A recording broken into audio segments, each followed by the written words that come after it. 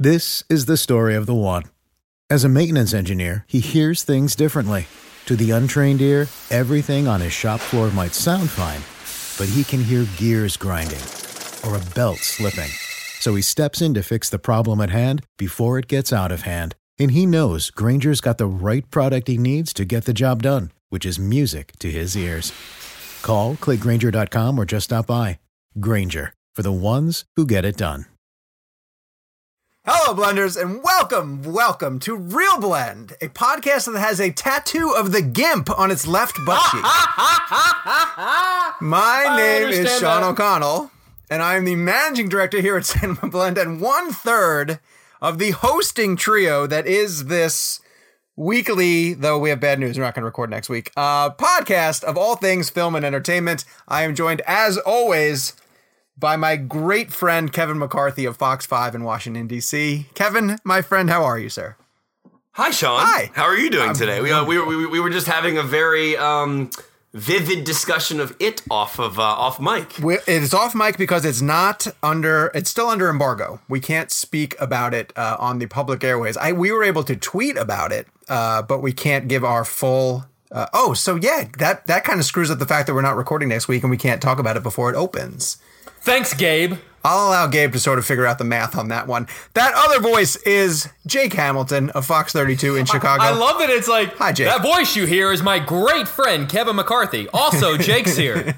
All right, we have a lot of stuff we need to get to this week, which is kind of funny because it's August, and this week in particular, there's nothing really of interest opening. But we have a couple of titles that the guys have managed to catch up on that we want to highlight, and I will wait to bring them up in a little bit. Some things that are kind of flying under the radar that deserve more attention, films that aren't quite the Hobbs and Shaw level events that, lead people out to the theaters and have better stories to tell. And that's a transition into the fact that we're all heading to Toronto, hopefully, to see some really good films during the Toronto International Film Festival. And this weekend, always around this time, is when we transition into the awards season. Again, if you are new to this podcast, that's how we started, as Awards Blend, where we would talk about the films that were in the Oscar race, dating all the way back to when the three of us first got together in Toronto to speak about Alfonso Cuarón's Gravity. Somebody had a picture of that the other day. We look like babies. It was really, really adorable.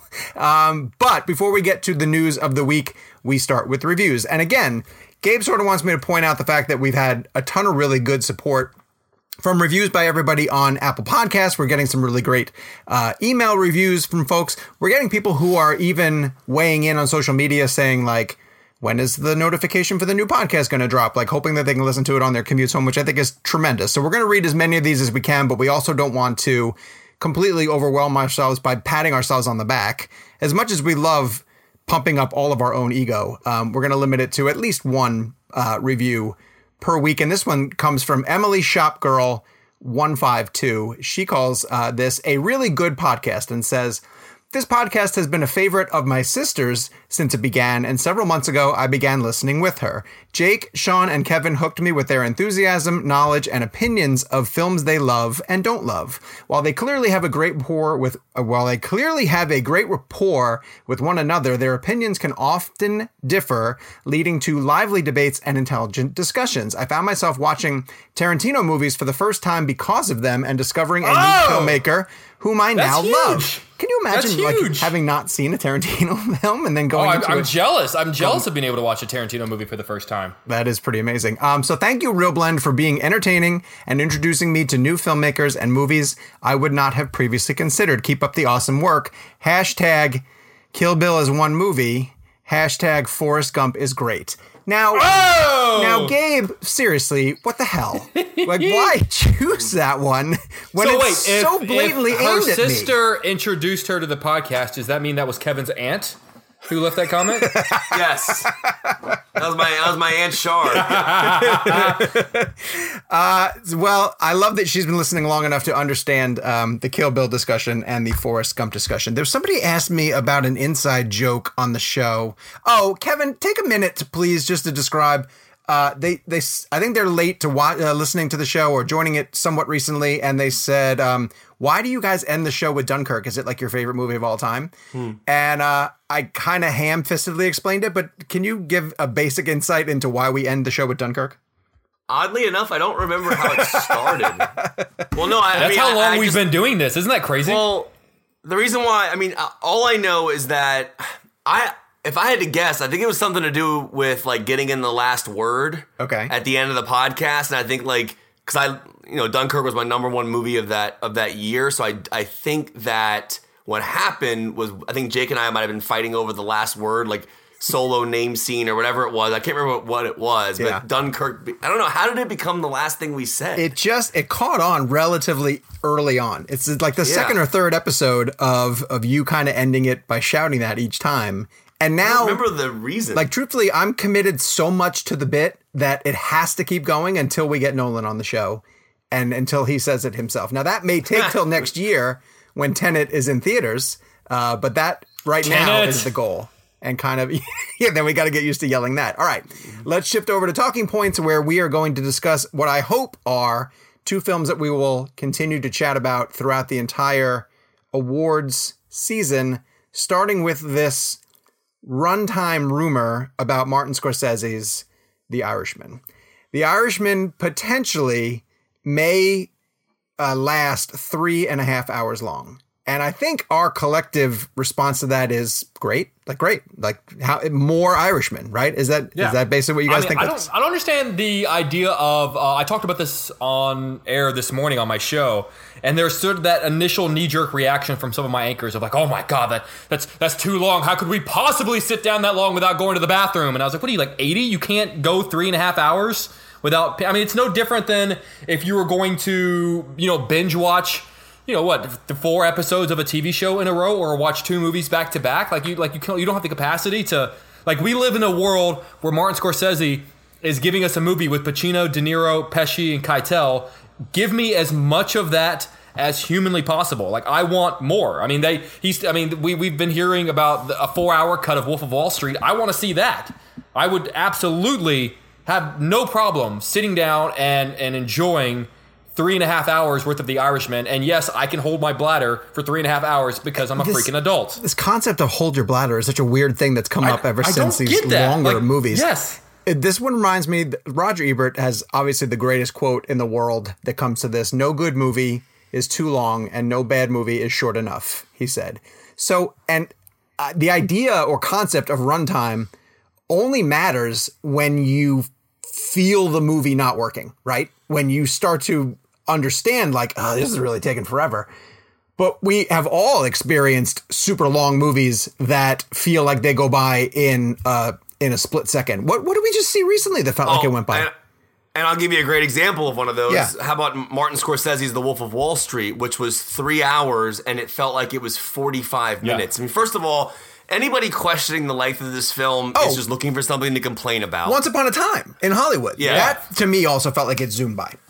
Anybody complaining about the length of The Irishman is looking for something to complain about. Which is funny is that I actually don't feel like I have seen anyone. I see a lot of people talking about people complaining about it, but I haven't actually seen anyone online actually complaining about it. That's what I find interesting is, like, for example, The Boys. Jake talks about binging. I watched 4 or 5 episodes of The Boys in one sitting. I've watched a season of Breaking Bad in one sitting. I mean, like, anybody that we're talking about multiple hours. All you have to think about Irishman is 3.5 episodes of a television show. That's really all you have to think about. And the idea that anybody would complain is it's just the platform of Twitter. I mean, I have full confidence. And the majority of Scorsese's movies have been on the longer side. Casino was long. Goodfellas was long. They were 2 tapers. Remember the 2 tapers? Yeah, exactly. And this is definitely his longest. Titanic is obviously Cameron, but that was a movie that was over 3 hours, and people had no problem with that. So I think I'm with Jake in the sense that if you want to give me a 6-hour version of De Niro and Pacino and Pesci back together in a Martin Scorsese movie that is a once-in-a-lifetime thing. I mean, yes, we've seen these characters. We've seen Pacino and De Niro in Heat and Godfather Part 2, but I want this movie, and I think that I have full confidence that one of the greatest directors of our time will be making that movie flow along well. Well, I think that if the difference with episodes of television, and Kevin mentions The Boys, I'll bring up something like Mindhunter, is that those shows are structured specifically as episodes. There is supposed to be an arc inside of the show, and there is supposed to be some closure. And I don't want Scorsese's new film to feel like, 4 episodes of a show jammed together. He's got to still figure out the pace of the story being told. But here we're not trusting in one of the greatest filmmakers of all time the story that he because needs he's to tell going should last 30 this minutes long. longer normally than he does. I mean, like, what is 30 minutes longer than what he normally goes? The TV show comparison is only in regards to length. Yeah. I mean, you're right. You are right, though. I mean, like, shows begin and end at certain spots. They make you want to continue watching as you binge. I mean, at the end of The Boys, which is one of the best shows I've seen in years, I wanted the next episode immediately, and now I have to wait for the next season to come out. So, I mean, I don't want to sound like a broken record, but very similarly to how I felt about how Netflix was handling Roma. There's a much larger debate here about theater chains, and I think that I want to commend Netflix on the idea that they're giving Scorsese and this movie a 3-week exclusive theatrical run prior to any streaming platform. And we know that the major chains, the AMCs, are refusing to run the film, from what we understand, because it's not going to give them that exclusivity of somewhere between 70 and 90 days, I believe, is the time frame they were looking for. But Sean and I both know this, as we were at the Roma screening in New York, when we learned that the lead actor of Roma couldn't get to a movie theater. She was 3 hours away from a movie theater in her own area. So this is the world we live in. I mean, not everybody has the access to a movie theater. So these movie theater chains, I mean, AMC, and they really need to start understanding that these windows they're compromised. But I want to ask you guys a question, and this is potentially loaded. And Gabe, I'm really sorry because it might send us down a different direction. The advent of Netflix working with some of these filmmakers and we haven't seen The Irishman, so who knows? But it feels like it's giving them some freedom to tell stories that we might not have normally seen in the studio system. And I'll bring up Cuarón and Roma. He couldn't have got that made. Scorsese now saying he couldn't have gotten The Irishman made because he needed the budget to do the de-aging. And now we're finding out he's got the freedom to make a 3.5-hour cut, allegedly. Doesn't this all seem pretty good for the auteur theory? Sounds amazing. It sounds amazing. That they get freedom, like the freedom to not have to be, whatever the constrictions were that prevented them from doing what they wanted to do. It almost seems like they're being removed. Also, Netflix is allowing the filmmaker to dictate, I don't know if it's Scorsese, but the 3-week window, that's amazing. I mean, that means that people have to go to a theater to see this film before it streams. So they're clearly caring about the filmmaker. I mean, I don't think I don't think they made a lot of money off Roma in theaters. I would highly doubt that they did. The only thing I do want to just play devil's advocate for a second, because if you remember when Wolf of Wall Street came out, Paramount contractually made Scorsese to turn it in under 3 hours. So as a giant, almost like middle finger to them, it's 2:59, which I just think is fantastic. The Irishman will be a very telling sign, because it seems like they sort of just said, dude, make whatever movie you want to make, which can be great for a filmmaker like Tarantino or Scorsese. But there is a danger, I think, to, no matter who you are, not having someone around you to say no. And I feel like The Irishman is going to be a very telling sign about, should there have been someone around Scorsese to say, dude, scale it back? I think it's going to be a very interesting sign as to how much freedom Netflix should be giving these filmmakers, and whether or not there should still be someone in there to go, I'm doing a quick search real fast just to make sure that Thelma is editing this. Is she not? Thelma Schoonmaker? God, I hope so. Worked with Scorsese. Oh my God, the cast is forever. I can't get to the bottom of the damn IMDb. Yeah, she's editing it. Okay, so that's fine. I feel great. I'm pretty sure she knows how to tell Marty this should go or that should go. Those two have worked together forever. Okay, let's bounce over to... Oh, go ahead, Kevin. I'm sorry. To clarify so we have our information correct, that number, that runtime, has only been confirmed by the New York Film Festival, right? That was based on... Okay, so Netflix has not confirmed this runtime.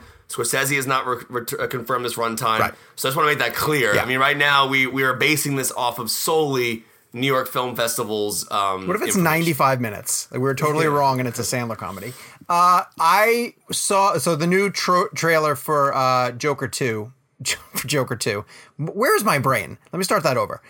The new trailer for Todd Phillips' Joker landed. It's the second trailer, the more full trailer, giving people an idea of what's to come with this film. That movie has been screening, and it's on its way to Venice. It plays Venice in a couple of days. A couple of days after we record this, it is not going to Telluride. It will be in Toronto.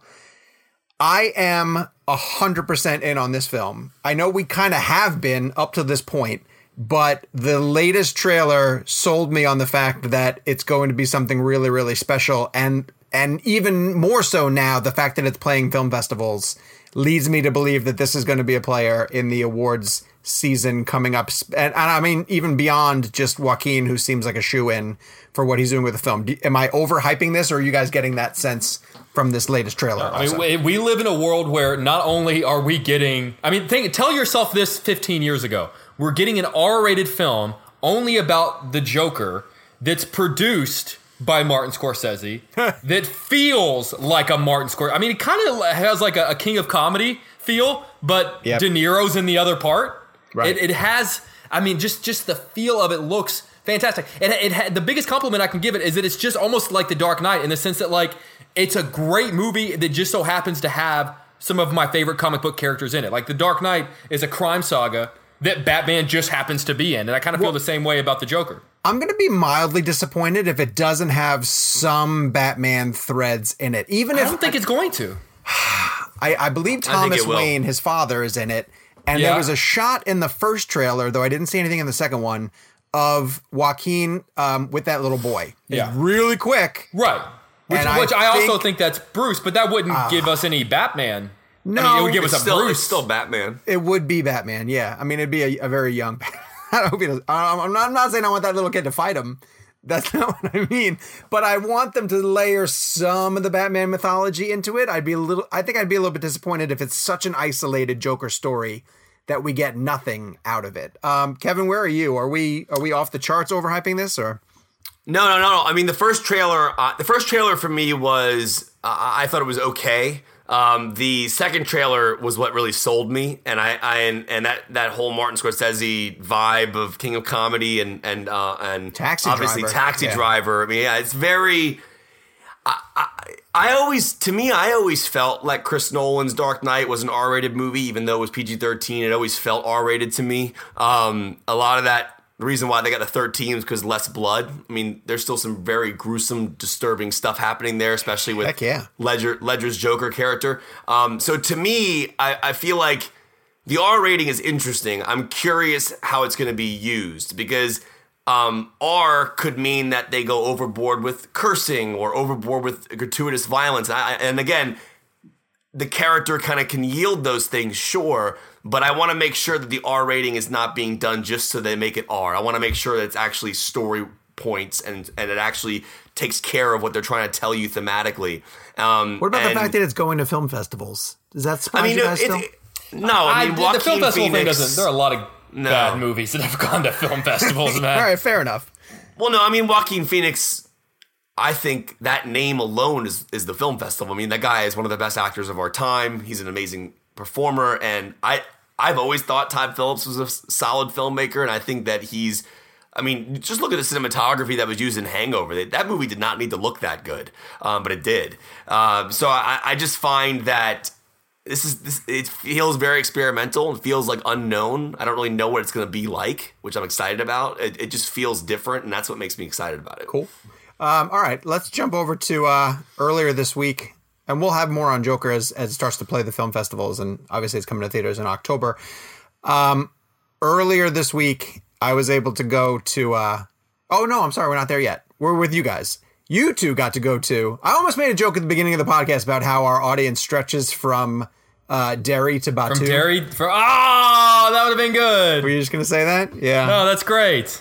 But then I just loved Kevin's tattoo so much that I made a joke about that instead. The reason why we stretched from Derry to Batu is because you two got to go to an amazing, immersive junket experience.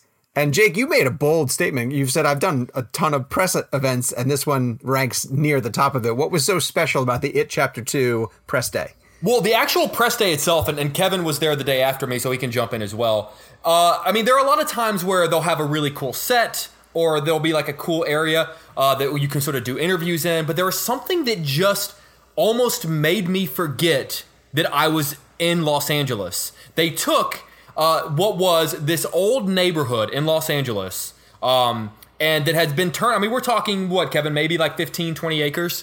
And yeah, it was huge. They sort of turned it into this museum where they kept it as it was from like the 1950s. So this whole area that we were in like stopped progressing with time, but they kept it up. It didn't look super old. It looked like, you know, the house from Leave It to Beaver, but like you were on the set of Leave It to Beaver. So they took this area of Los Angeles, entire neighborhood, blocked it off for us, and then made it perfectly, like just transformed it, just tweaked it ever so slightly. They didn't have to do much to make it look like New England, like a small New England town.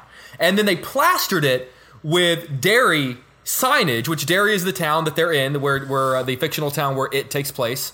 And I mean, we're talking newspaper stands where you could pick up a newspaper and, you know, and read the articles from what was happening in Derry. They found body parts, postcards from Derry. They had trains. They had a carnival. It was unbelievable just how immersive this was. And there were different houses all over, and every interview was in a different house.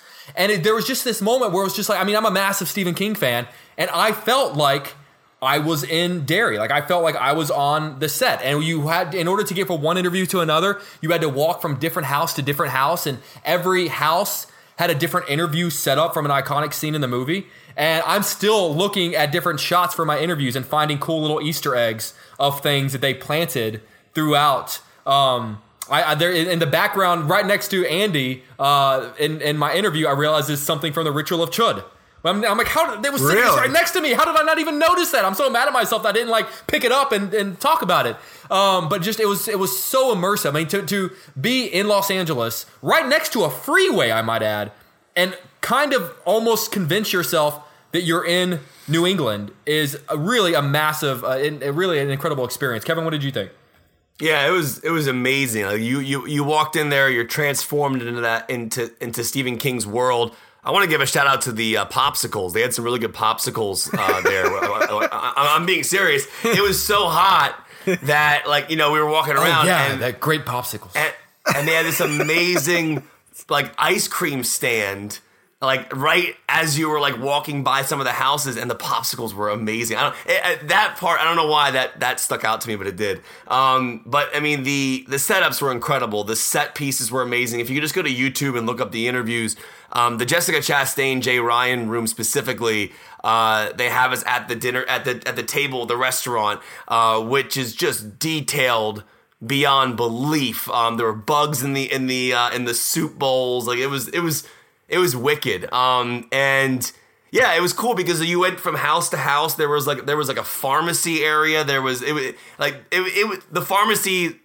So we know that Jack Dylan Grazer's character, he gets the asthma spray. He has the yeah. So that's where you got your makeup done. Like you went into this pharmacy and cool. You got your makeup done, and then they had like food set up, and then they had like carnival games. They had you know, Pennywise's face was everywhere. It was surreal. Like, I mean, Jake's 100% right. You actually felt like you weren't at a junket. I remember walking up to Warner Brothers specifically and just saying, thank you. And I'll give a shout out to everybody on that team, by the way, because I got there Sunday. They were working until 11:30 that Sunday night. We went to this It Chapter 2 experience thing that they have down in LA, where you kind of go through a house and you kind of experience some of the scary moments from the film.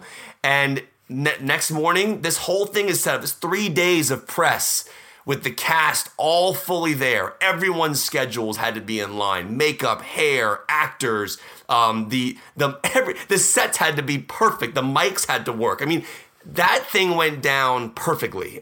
So shout out to Warner Brothers because that was a very outside the box type of junket, and it could have just been simply a hotel, which would have been fine. No, that's exactly what I wanted to say. Is that like I'm trying to think of how to say this without sounding like such an arrogant, pretentious jerk. But like, there's nothing more soul sucking than being at a junket that's at the Four Seasons where you're just in a hallway in a generic room.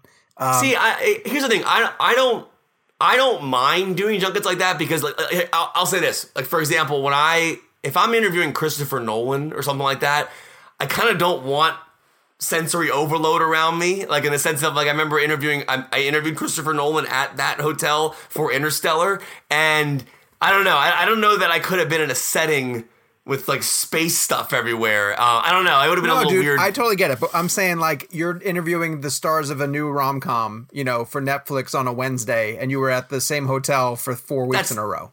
Yeah, I mean, but I get that, and honestly, these studios have been doing really, really cool things recently. They've been really going outside the box. I mean, Universal crushed it with Hobbs and Shaw. Disney's been doing some really cool stuff with, I think they did Toy Story and Disneyland. Oh, yeah. I mean, all these studios are now, they're really, Fox has always been that way as well. They're just thinking outside the box and doing things that kind of make the experience more interesting than just a hotel room. Thinking outside the Fox. I have to tell one quick story and then we can move on. So they had one of the houses on the set of It was just strictly for us to walk through, and they recreated different areas from the It movie, most famously the 3 doors, scary, not very scary. And dude, that picture is so fantastic. Great that you have that picture. It's so cool. Jealous. It's so cool. That picture's amazing. So right when you walk in the house, there was what I thought was an animatronic old woman sitting on a couch. That was because it was meant to look like the scene from the first It trailer. Yeah. The first It where Jessica Chastain's talking with the old woman. And the reason I thought she was animatronic is because she was sitting there dead still, her eyes were closed, and her little thumbs were just kind of like rubbing each other like that. So I take my camera out, and I start whipping it around and taking all this video and going, oh my God, guys, look at this. Look how amazing. Look at the sets. Oh my, this is fantastic. And I shove my camera in this woman's face and go, look how realistic. And she opens her eyes and I go, sweet mother of God. She was real. It was just this actress that they had hired to sit on the couch. Wait, was it the actress from the movie? No, it wasn't. She looked just like her. But Mrs. it scared the shit out of me. And I had been in that house for probably 15 minutes, and she hadn't moved or opened her eyes or said a word until right when I'm in her freaking face, and she opened her eyes. It was the most terrifying thing that's ever happened to me in my entire life. And people like the behind the scenes stuff. Like to give you an idea of what this was like. So Jake explained it visually. Now the actors were being brought in and out of this area on golf carts. So you could be walking through this dairy town at any given moment and walk by Bill Hader, walk by Finn Wolfhard, walk by Jessica Chastain. That's weird. I don't think I expected to run into Bill Skarsgård the way I did. I mean, the guy who plays Pennywise, because I was in the pharmacy grabbing like breakfast because I needed to get some coffee before my interviews, and then you just look to your left and Bill Skarsgård's just standing there looking like a normal human being, because I mean it is surreal to watch him as Pennywise and then look at him just standing there 6'4" or whatever, how he's a tall dude, and just kind of being on the phone talking to friends or whoever he was talking to. That was weird. Kevin, as a part of the junket, did you find out Stephen King's favorite Jessica Chastain movie? Oh, he has one in particular that he really loves. Really? He watches it all the time. He can't stop talking about it. So in a way, I'm surprised it didn't come up in the interviews. I'm not familiar with this particular news story. It's a Zero Dark Carry. He loves it. Oh, okay. Oh, yeah. You know what? Loves it. She did mention that. Yes. Yeah. I forgot about that. She did mention that. We need a visual component to the show just to watch Jake's face when these conversations start. He's in pain. All right. I did not get to go to I did actually like that one. That was pretty good. Thank you. I appreciate that. I actually wrote it down on a piece of paper so I didn't forget it while you guys were talking about all your Did you guys hear about Jessica Chastain's favorite Christopher Nolan character? No, I don't know what that is. Jessica Chastain. Don't rap that game. That's funny. That's really funny. All right. Instead of going to Derry, you know Jessica Chastain's favorite with Superman? you guys. Wait. No. I don't. Jessica Dean Chastain. I got to go for to God's sakes, do your job, man. Orlando for the grand opening of Disney's Galaxy's Edge. And I will, at the top, plug the fact that there are 2 videos on Cinema Blend's Oh my YouTube God, they're page. amazing. Oh my God, they're so good. They're You guys so can good. go watch right now if you want to. One is the walkthrough of the Smuggler's Run ride, which is the only ride that's up and running now in the Orlando, I think in the Anaheim one too. They both only have the Millennium Falcon ride, which is Smuggler's Run. And the other one is the construction of the lightsaber. Now, there's a hidden, they call it hidden, a hidden lab in Galaxy's Edge that you're supposed to find. And the whole point, so for people who don't know this, the minute you go to Galaxy's Edge in either of the theme parks, you're supposed to feel like you have stepped onto the planet of Batuu. It's very similar to what you guys are saying with Derry, and the fact that they created an entire event that's supposed to immerse you into the story. Now, the cast members who work on Batuu have to stay in character. They, like, literally, this is how intense this is. Another journalist who we were hanging out with over the course of the day lost his sunglasses and was really distraught about them because they were pretty expensive sunglasses from what he said. So he would go to the cast members who were working the Smuggler's Run and he'd say, "Hey, did anybody turn in a pair of sunglasses?" And the girl was like, "What are sunglasses? I've never heard Oh my of these God, that before." would drive me nuts. Well, but he was also into it, so he'd be like, "Oh, all right, yeah, right. They're like shields that you put over your eyes, like a visor on our planet." And she'd be like, "Oh, yes, I understand. No one has turned in an item like that." And everywhere you go throughout the course of the morning, they greet you with bright suns, traveler, bright suns. And then in the afternoon, they switch it to rising moons. And then as you're leaving the conversation, they say, till the spire. And damn if by the end of that day, I was not fully in on that. I was bright suns to everyone until the spire. And I would go back up to the blue milk guy and I'd be like, 2 more blue milks, please. And he'd be like, bright suns as he handed me. I'm like, what is the blue milk? There's blue milk and green milk.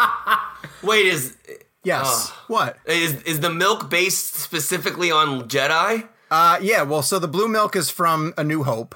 The green hope, the green milk was from Last Jedi. Last Jedi, right? Right. Ryan Yes, Johnson. I was wondering. So, Yeah, okay. So the blue milk was delicious. Like really, it had like a And that makes perfect sense. 'Cause creamy. That was a good movie. That was a better movie. Yeah. That Creamy, makes perfect sort of a sense. fruit-based one, and then the green milk had like a floral aftertaste. It wasn't. Did the green good. milk just felt like a gigantic liquid letdown?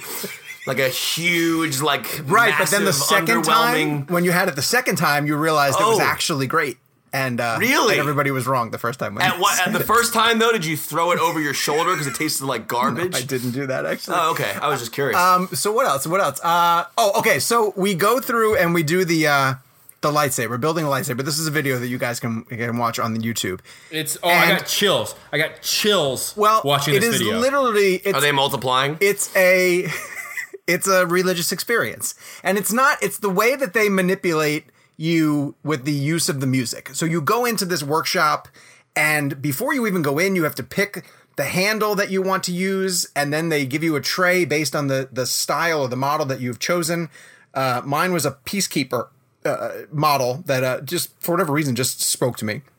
And then they come out with the pieces and you build the whole thing together. And as they're walking you through it, it's part of a whole presentation. There's someone used the word pageantry on social media today, and that's exactly what it is. It's part of the thing, but the musical cues are cued to, like, the minute they start talking about the Jedi, John Williams' music starts to swell. And as they mention the different colors that you can choose from, you could choose blue or green, purple or red. And when they get to red, they start to play the Imperial March, and you get so caught up in it. It's just amazing. And so now I own a lightsaber. I own a lightsaber from Star Wars. And I keep, I sent you guys pictures today. I used it this morning to wake the boys up to get ready for school. And it's just it's a fun toy to have. PJ wants me to hang it over my shoulder here like a samurai sword. Like get those 2 hooks so it can lay horizontal. But I can't recommend Galaxy's Edge enough.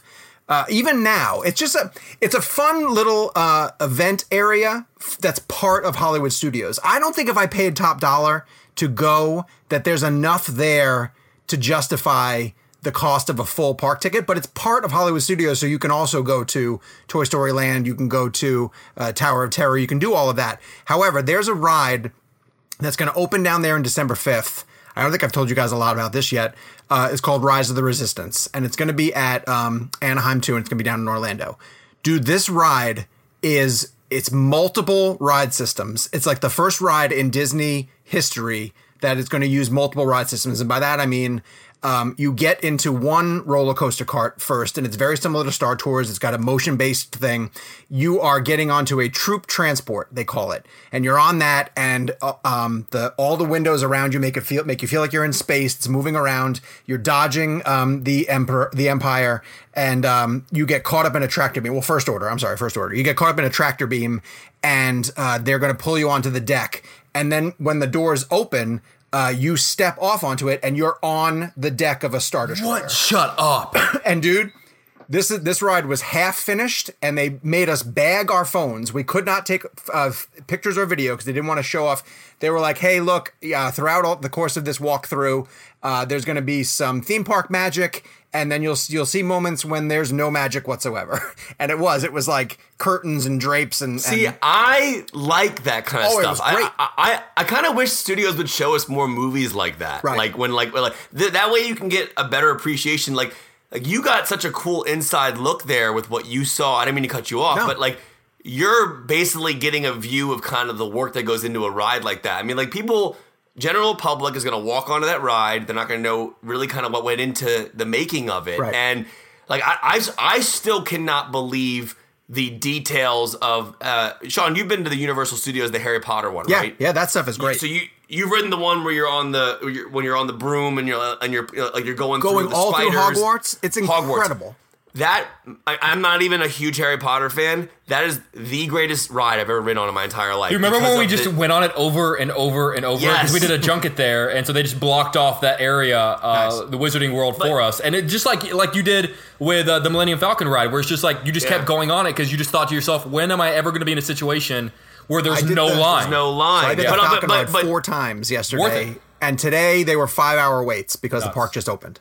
To Sean's point, though, it's like, I mean, like the detail. I haven't ridden the Star Wars stuff yet, but it's basically like watching a movie come to life. Yeah, like genuinely the sets, the feeling of what, like, and again, I'm only basing mine off of the Harry Potter Hogwarts thing, but I'm assuming that it's very detailed, just like that, and to be able to go into a world that you have been watching all of your life, I can't imagine what that's like. Kevin, I have to tell you, like when you are on this troop transport and you get into the tractor beam and then the second door opens, you then continue on into a warehouse-sized room that is dressed like the Star Destroyer from Force Awakens on the scene where Poe and Finn are escaping. And they climb into that not the X-Wing fighter, the TIE fighter, and they have to break free of the cord. You guys know you walk out into this warehouse and there are 30 full-sized First Order troopers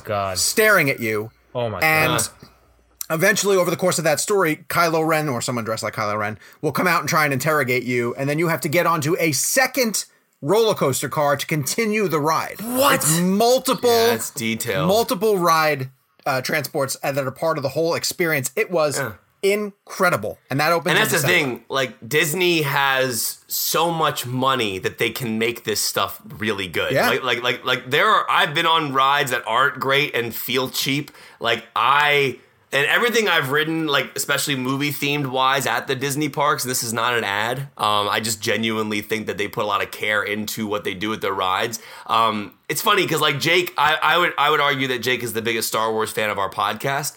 And I just imagine Jake's mind being taken into these worlds. Like there was a Terminator 2 ride years ago at Universal Studios. I don't even know if it's still there anymore. But it was like simply you go into a movie theater kind of thing, and then it's in like 3D. It was amazing to see your favorite thing come to life. So Star Wars, I mean, I can't imagine. I mean, the detail you've been putting into your descriptions on your website, on Cineblend, and obviously on Twitter, But just go to YouTube on Cinema Blend and watch Sean's videos. The camera setups they had that on these rides with Sean. Sean, how did Lightspeed feel? Amazing, pretty cool. Like, cool. Is it a lot of it? Is a lot of it kind of the visual of the stars and everything, kind of like dolly zooming away from your because remember on Solo they gave their actors light speed physically in front of their faces. So that's why I'm wondering if it's like that or not. It's not like that. I'll say this: the only thing disappointing about the Millennium Falcon ride is that there's a Avatar ride over in the Animal Kingdom. Have either of you guys ridden on that yet? No, I've ridden it. That ride it's better to me than the movie. Is incredible. Like that, you literally feel like you're riding on the back of one of those dragon thingamabobs. I don't even know what they're called. They have no, it's not the Na'vi. That's the name of the people, I think. Whatever. Anyway, it's like a Banshee. Yeah, that's it. It's a Banshee. I didn't love the Avatar ride. Yeah. I thought it visually and I thought motion wise it kind of worked. Simulators are interesting to me because a lot of that's a simulation. Yeah. But I mean, it is. I think. I mean, if I remember correctly, but it is. It was better than the movie, at least. Oh, yeah. It's better than what Cameron did. But what Millennium Falcon does is there are times throughout the ride. Now, it's motion-based the way Star Tours is, so your seat is moving around and the screen is changing with you. But there are times when you have to hit specific buttons on your control panel, and to jump to hyperspace, it's a lever that you pull back. So you're controlling the ship. And if you miss the lever, does it not work? Yeah, it doesn't work. You don't go forward. Oh, so it is actually fully like you're interacting with the environment. Yes. So like I rode it 4 different times, and I got 4 different rides each time. See, that's cool. To me, that's cool. Like, you know what's actually a really good ride there and again, I'm not doing an ad, but the Guardians of the Galaxy ride. Yeah. They put a lot of care into that stuff, man. I'm excited based on your coverage of it. Well, and so I'm interested. It was such a blast to follow you on social media, man. It was fantastic. Man. I appreciate that. Yeah, and I think it was a smart way to promote it too, because especially considering social is such a great way for us to kind of learn about things. And I didn't realize the detail. Oh my God. And obviously Gabe did a great job with the editing of the videos on the YouTube channel, but just the detail that went into what they gave press for this. I mean, it just blows my mind. I actually talked about you on air, Sean. Oh, did you really? Nice. Yeah, so the story before they came to me for my hit was about how they were opening it up for the media, and we were showing clips and stuff, and my anchors were like, "Oh, like Jake, I'm surprised you're not there." And they cut to me, and I said, "Oh yeah, like one of my best friends is there right now. I'm so happy for him." I can't tell you how annoying it was to have influencers there, guys. There were so many influencers, and it has become a modern obstacle to avoid people who are walking and talking and blogging themselves. It is really obnoxious. And I'm trying to be courteous. I'm not going to get in their shot, but I can't. There were literally 20 different people who were going through and doing their vlog and just made you feel like you were inconveniencing them. Yet, like, I'm also here to cover stuff, and I don't want to be in your vlog, essentially. So that got to be a nuisance, but I guess I understand why Disney needs those people. That's my old man portion of the of this week's Real Blend podcast. All right, so this week in movies, we have 2 that I'm not sure either of us has seen, so I want to jump to the 2 that we have seen, but I'll ask first. Has anyone seen Bennett's War? No. I don't even know what that is. How about? By the way, every week we do this, and Sean says, kind of "What a movies bit have you now. seen?" We see a lot of movies. but it makes it seem like we're not doing our jobs. Like it's funny because like the movies we see, we can't talk about, and the ones that are coming out, we haven't seen. So, for example, and we can't talk about It Chapter 2 because it's under embargo, but we've all seen it, and that doesn't come out until September 6th, and we're recording this the week prior. So, people who are listening to this, we are doing our jobs. It's just that we can't see every movie exactly when it comes out because we're seeing other things prior to the release. Yes. Has anyone seen Don't Let Go? I saw that 4 times, actually. Oh, good. Excellent. Yeah, it was, well, I let go the 3rd time. Right, finally. But the fourth one I didn't let go again. Back to it. So there were 2, it's powerful, man. It's good. All right, that gives Wait, isn't Don't Let Go the David Oyelowo movie? Yes, it is. Can I ask a quick question? Of course. And Gabe, if this is like 2-3 minutes off topic, please let me know. There was a great interview that happened with David Oyelowo recently where he was defending the casting of Harriet Tubman with Cynthia Erivo. And I thought this was a fascinating story, and I just wanted to get your quick opinions on it. Basically, Why were Cynthia people opposed to Erivo. her? She's incredibly talented. So here's what happened. Cynthia Erivo is British, and she's playing an American character, right? In Harriet. In Harriet. Yeah. So there was backlash that why didn't they hire an American actor to play the character? What does it matter? We had Daniel Day-Lewis played Lincoln. And Robert Downey Jr. played Sherlock Holmes. This is where we're going, yeah. So David Oyelowo was on an interview defending Cynthia Erivo, basically saying that exactly what Jake just said. We had Daniel Day-Lewis playing Lincoln. Didn't David Oyelowo play Martin Luther King Jr.? Yes. Yeah. In Selma. And he was amazing. I just found this to be a fascinating discussion because my anchors a lot on the air will go to an interview of mine and they'll go, oh, why are there always British actors playing American characters? And so it kind of fed back into that idea of, is it okay? And like, to me, it's a ridiculous argument. It should go to whoever the better actor is for the role. But I found that to be interesting, and David Oyelowo was in the news for that, and he was actually on our show this week for Don't Let Go. No, I'm not joking about that. He was on for like a satellite interview, and that was re-brought back up. And I thought it was an interesting talker. It is. I'm curious, just briefly, if you guys think that someone who's British should be able to play an American character and vice versa. And I think it should just go whoever. Cynthia Erivo is one of the best actors working today. And that part, based on the trailer, she looks amazing in the role. I think an actor is an actor. I mean, you don't have to be from outer space to play someone from Star Wars. You don't have to... I think I'd argue as long as you're not crossing racial barriers, that you're within the realm of what you should be able to play. It doesn't matter where you're born. Can you pull off the part? I don't think. Why is Cynthia Erivo then getting this? I honestly haven't seen any back. I didn't know that there was backlash. Type in David Oyelowo, Cynthia Erivo, Harriet Tubman backlash.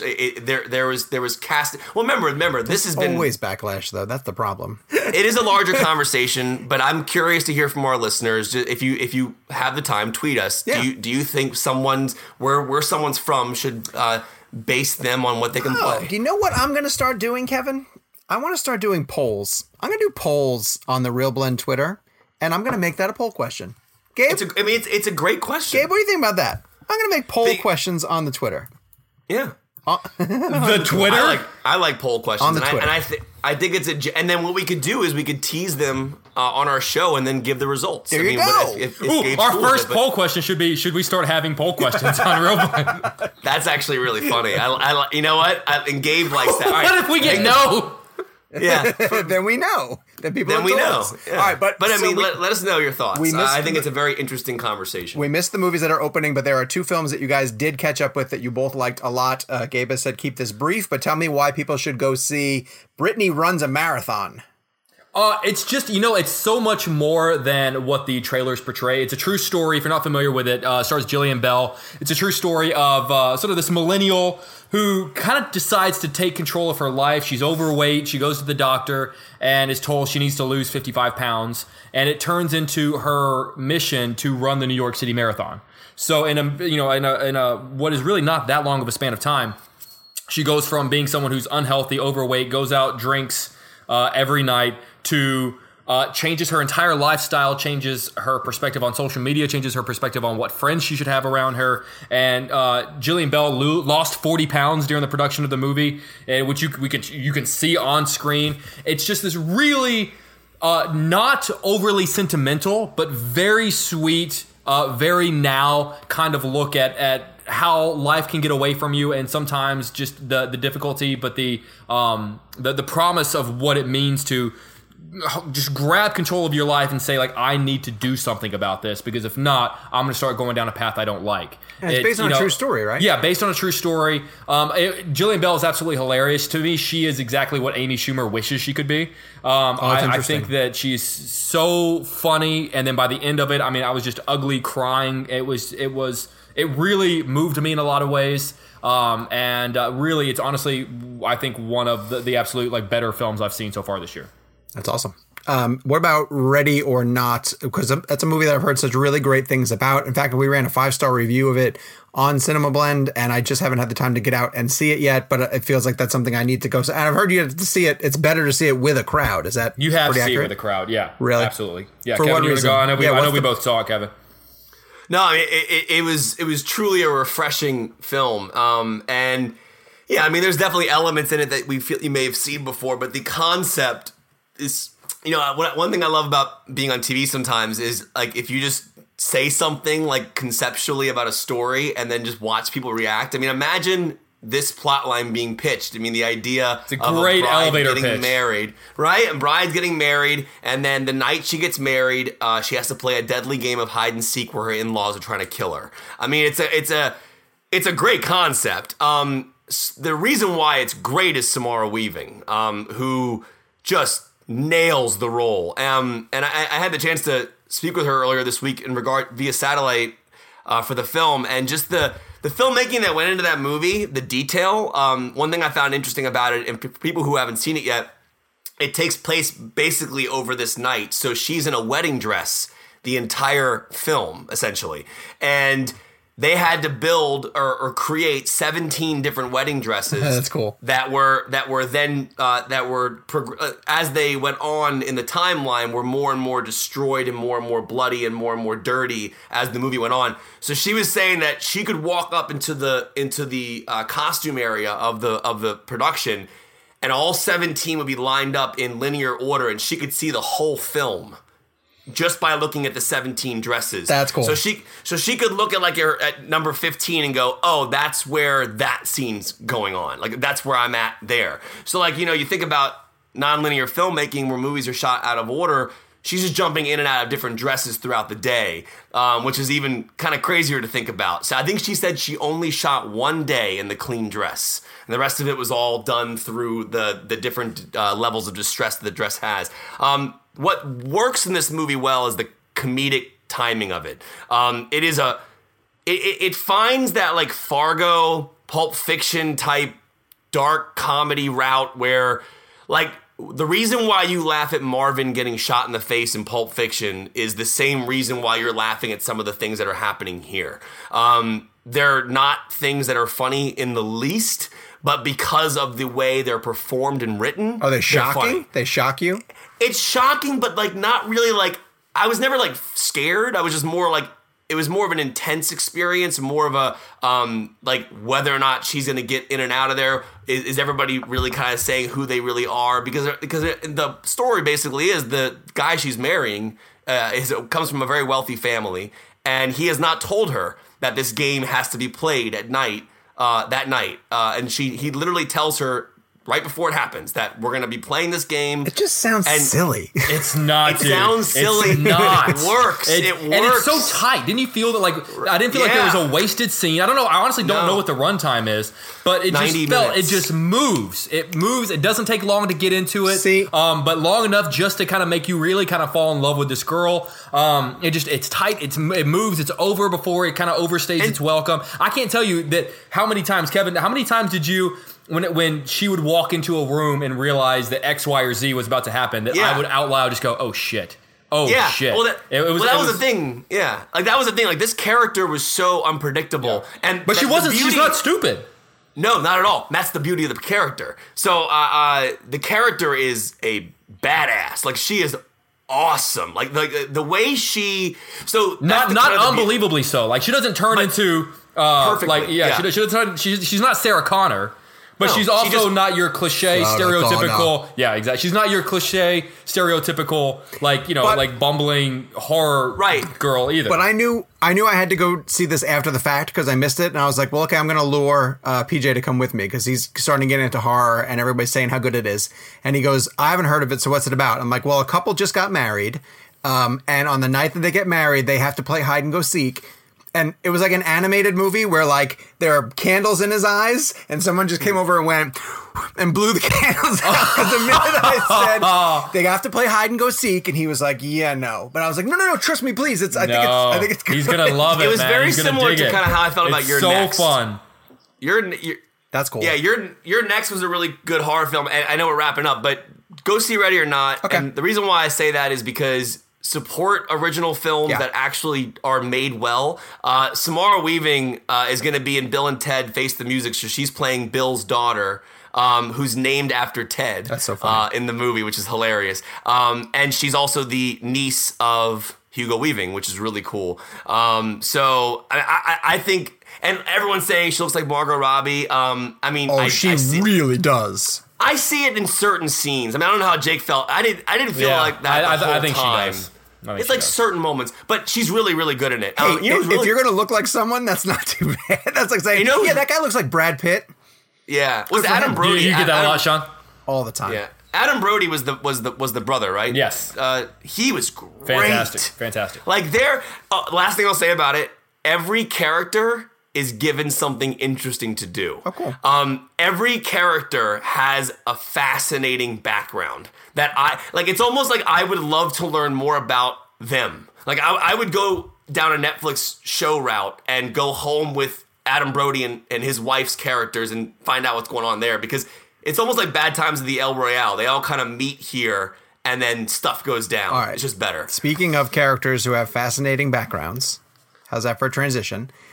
This week's blend game was hashtag biopic blend. Now, there was no hotter topic on the Real Blend social media channel than the pronunciation of biopic.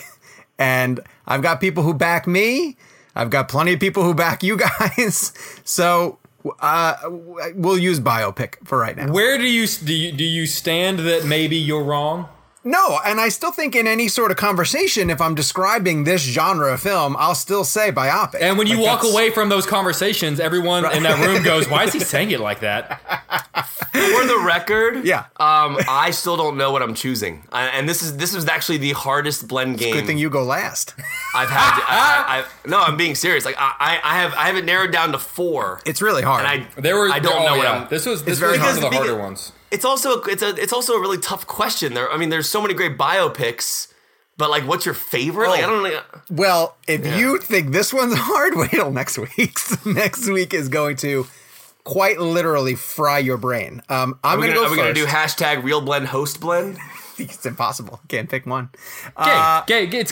It's Gabe. It's all the way. I get to go first, and I'm telling you the reason why I chose The Social Network is because it does what traditional biopics. It overcomes an obstacle that normally takes down a biopic, in that it tells a really interesting story. Biopics tend to tell a really interesting story about fascinating people, but because they are important to their time, they can often be really dusty and creaky, dated period pictures that don't say anything relevant to the modern audience. To me, as I'm sitting there watching Daniel Day-Lewis argue with the Congress of the time for the passage of the amendment to break slavery, I'm like, this is a great performance, but I'm not engaged by this. Fincher, by tackling Mark Zuckerberg, is not only speaking to our fascination with social media and the way that it drives almost every major conversation nowadays. He's telling you about the strengths and the tragic pitfalls of people who would want to get something like this up and running. It is the perfect casting of Jesse Eisenberg as Mark Zuckerberg.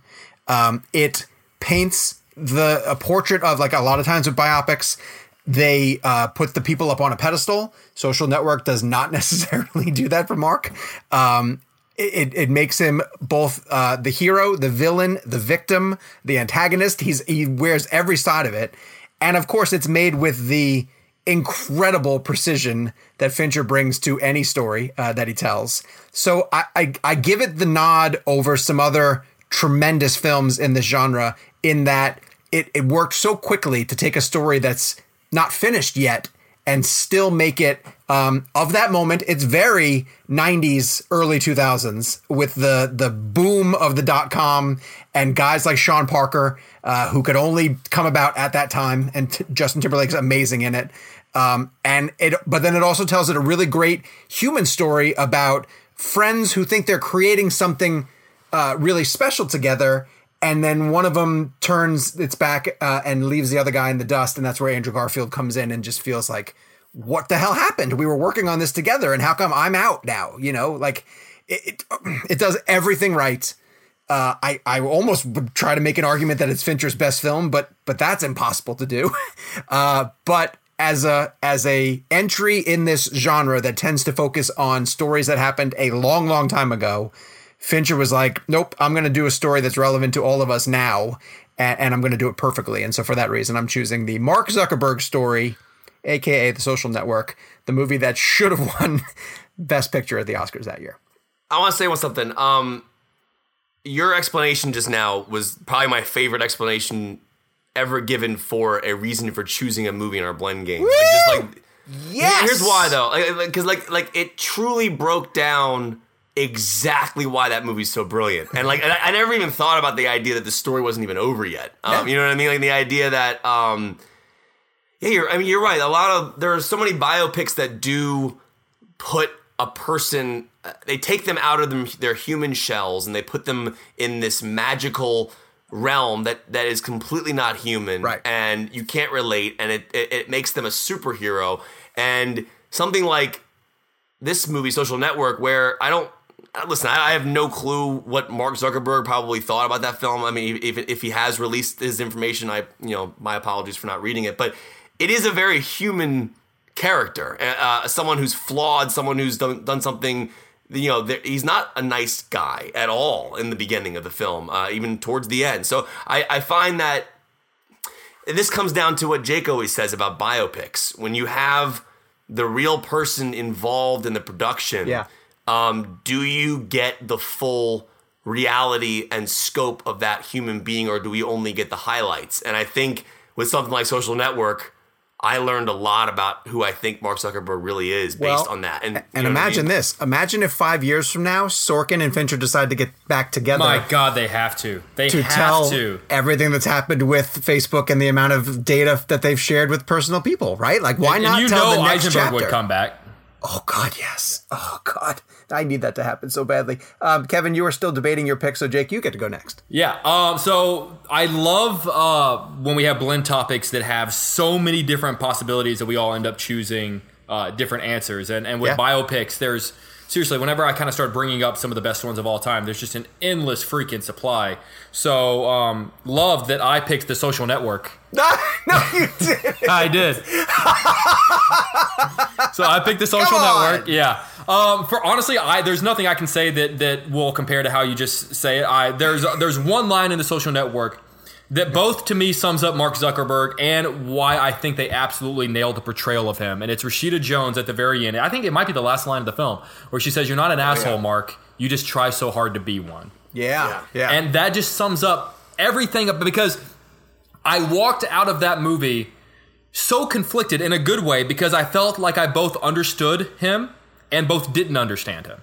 Like, It gave me an insight into who this guy was, but I still don't feel like I fully know. Like, he's so layered and complicated that you can't just put someone like that on the screen for 2 hours and say, I 100% absolutely understand who that guy is and where he came from. Right. It's everything about that movie. I mean, from a technical level, I mean, the cinematography. I literally have the front page of the script framed on my wall. Like, that's I love that script so much that it's framed. The Social Network by Aaron Sorkin is signed and framed on my wall. Like, it's absolutely. That's amazing. I'd argue maybe the best script so far this millennium. Like, it's just absolutely word for word genius, and only someone like Fincher could pull it off. Every single performance is unbelievable. I mean, Eisenberg nails it. I really wish Andrew Garfield had gotten an Oscar nomination. Hell, I wish Justin Timberlake had gotten an Oscar nomination for it. Right. But one of my favorite things that sometimes biopics do is, rather than try to capture birth, life, death, they go, what was an interesting story about that guy? Obviously, the most interesting thing to happen to Mark Zuckerberg is the creation of Facebook. But even something like My Week with Marilyn, where they don't try to capture all of Marilyn Monroe, they just do that one little week from someone else's perspective. I like when they just do, and I like sort of what they're doing with Mr. Rogers. Social Network's not even a Facebook movie. No, it's not at all. That's the best part about it. Yeah, and that's the best part about it. To that end, that's why I love that. I think Steve Jobs, someone said Steve Jobs in social I thought about answering that. And I love the way that they chose just 3 chapters, 3 significant chapters. And obviously Kevin's talked about the different film stock that they used to tell each of them, but that made his story so much more compelling. Every time we sort of checked in with, here are the same characters again, but now we've gone forward a couple of years, and it's not going to fill in cleanly like, here's everything we've done up to this point. Yeah. But you just have to sort of catch up and get back in with the story. I also do love that. I think that's great. So, Kevin, the spotlight is on you now, my friend. Social Network. Pick Social Network. Pick it. I went with Social Network. No, yeah. No, honestly, it's funny. This was an interesting one because here's why. Look at the field of what's here. Okay, so you are crossing so many genres. There's the music biopics. Yeah. There's something like Wolf of Wall Street. Then there's something like Social Network. And like Steve Jobs. There's so many different styles of biopics. So this is why this one was super hard for me. And like, how do you overlook like Denzel and Malcolm X, right? Right. Or Gary Oldman and Amadeus or something like stuff like that. Like, you can't overlook that.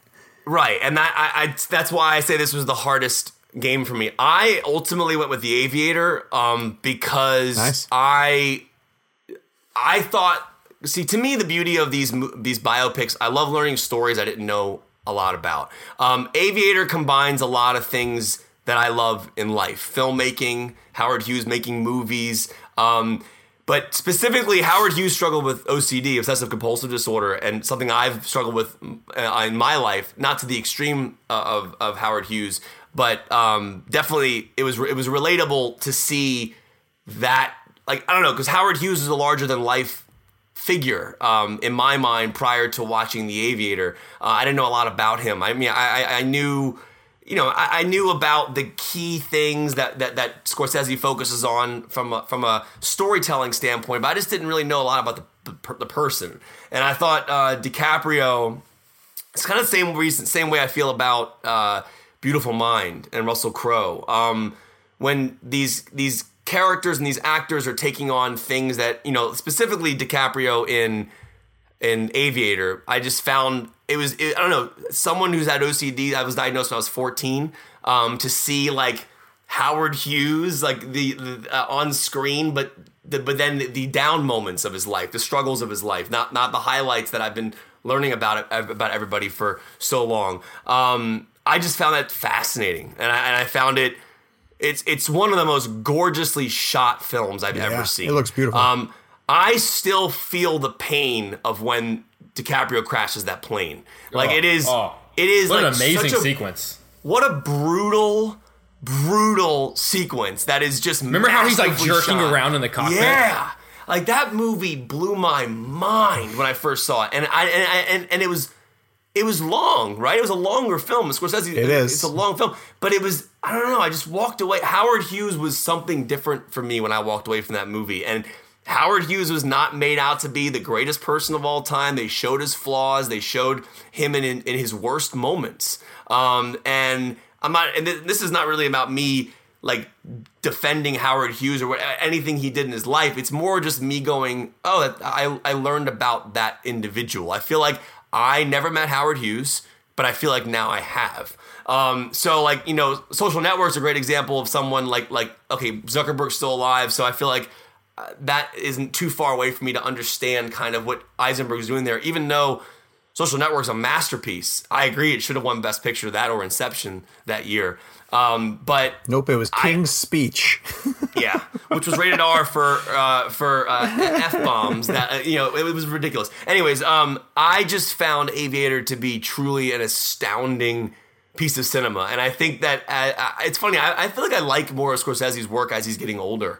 That's why I love Hugo. That's why I loved Aviator. Listen, I love Goodfellas and Taxi Driver, but I don't know. Hugo was special because it kind of like reminded me of why he loves making movies, and I think Aviator was a great example of a great character study of someone who was extremely famous and extremely popular, but dealt with struggles that people didn't really know a lot about, and I didn't know a lot about. So I thought that was a powerful. But the 4, by the way, I was deciding between 4 movies. I had Wolf of Wall Street, I had Aviator, I had Steve Jobs, and I had Walk the Line. Those were the 4 that I was kind of going. Walk the Line is also tremendous. Yeah, I thought about Walk the Line also. Here's another one. Previn, who listens to us, emailed us to say, straight out of Compton.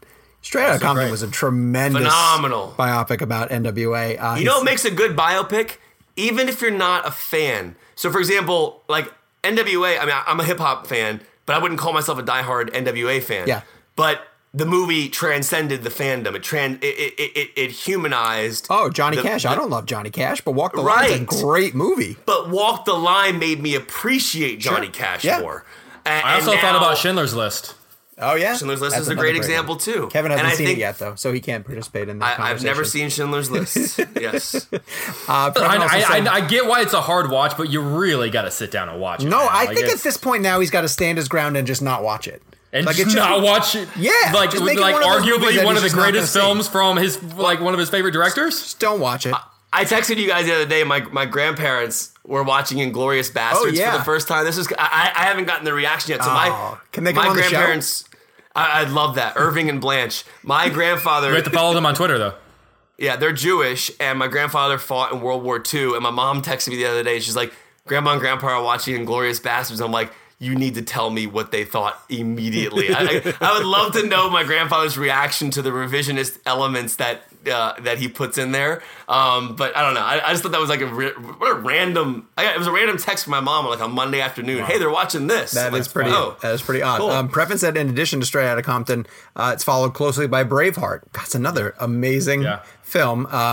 Abin Khanna and Shelby Jones both said Steve Jobs, and JJ said Malcolm X. I mean, it's just great answers. You can't go wrong with any of these picks. Okay, for next week, people might not remember that we started a project where we are going to pick each decade and pick our favorite films from that particular decade. And we started with the 60s because we're not going to pretend that we are up to speed on the highlights of the 1950s.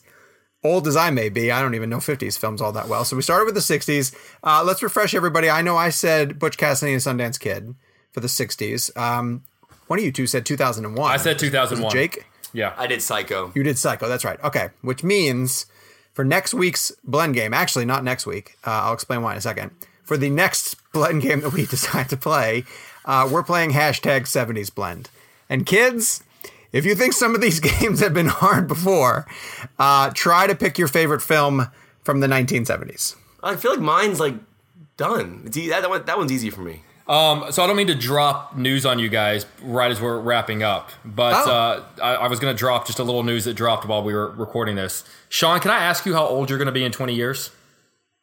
I will be 65. When you're 65 years old, you're going to be able to see the new Richard Linklater movie that he's about to start shooting now. He's going to make a 20-year movie. Boyhood filmmaker Richard Linklater is directing a Sondheim musical that will be shot over the course of 20 years. Oh, come on. Stop it. Nope. That's awesome. I'm reading about it now. Yeah, Beanie Feldstein's going to be in it, and Ben Platt. Wait, why does he feel the need to do that over 20 years? I don't know. Is it following two characters? Is that what it's going to do as they age? My question, so does Beanie Feldstein, we know her from Booksmart. Ben Platt, we know from Dear Evan Hansen. Does that mean that they have a contractual 20-year contract? I bet he locks them down. This was sent to me. Crazy. So Chase, who was one of my best friends and an avid listener to the show, has been sending me these tweets while we've been doing this. And he sent me this tweet from someone that says, "Nothing deepens the old midlife crisis like news that you may not live long enough to see the new Richard Linklater." God, that's so true. He may not live long enough to finish it. Oh, I mean, wow. I think it's a sequel to Neighbors 2. I would watch that, actually. Joke. 20 years. All right, so anyway, next week, hashtag 70s blend. Kevin feels like he's already got his answer. You can let us know by going to social media. We're at @RealBlend, obviously. You guys can jump on there, join the Blender family, participate in a lot of other discussions that are going on. You can email us your pick also at realblend@cinemablend.com. So for next week, the reason why we're not putting a date on when we are recording, we are heading to Toronto next week, and we don't know if we're going to have an episode for you before we leave. We're trying to figure out a time to record because of the Labor Day weekend and plans that are pulling us in all different directions. We might not have the time to slap together an episode. However, we will be back the week following with a very special episode that we hope to potentially record at TIFF if all of our schedules can line up. And we'll also include a very awesome guest that we are not allowed to say anything about, but we know 100% that you guys will enjoy this guest. And in addition to that, I guess when we get back together, we'll talk about all the films that we managed to see in Toronto. We'll talk about the buzz of films coming out of both Venice and Telluride. The Oscar season will begin to take shape. And as you guys know, that is something that is very interesting to the three of us. And by then, we'll probably know how It Chapter 2 is doing at the box office. And we'll be able to give our spoiler-ish reviews of the sequel. So, hey, Sean, you mentioned earlier in the show today about Stephen King's favorite Jessica Chastain movie. I did. Remember that part of the show? Yes, I wrote it down here. It's he loves Zero Dark Carrie. Right, but in that same interview, did you see that it was mentioned about her Jake's favorite Jessica Chastain movie? Jake's favorite Jessica Chastain movie. Yeah. No, I don't know what that is. What is it? It's an excellent film with Michael Shannon called Jake Shelter. I highly recommend it if you guys want to check it out. It's a really, really wonderful movie. Please screen grab Jake's face and put it on social media right now. It's really good. All right, so until we get back together again, you can follow us at Jake's Takes. You can follow at Kevin McCarthy TV and at Sean_O'Connell. Go leave us a review on iTunes. Send us a review at realblend@cinemablend.com, and we'll be back with you guys as quickly as we can. We promise. And until that time, because you now know the reason why we end all of our shows this way. I still don't know why we end the show this way, but Dunkirk.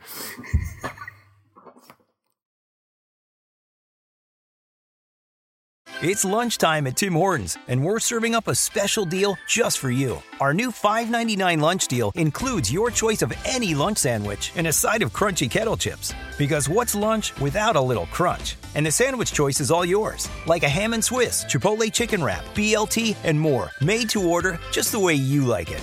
Tim Hortons' new lunch deal. Simple, delicious, and just $5.99. Now that's a good deal. Only at your neighborhood Tim's. U.S. only. Price and participation vary. Terms apply.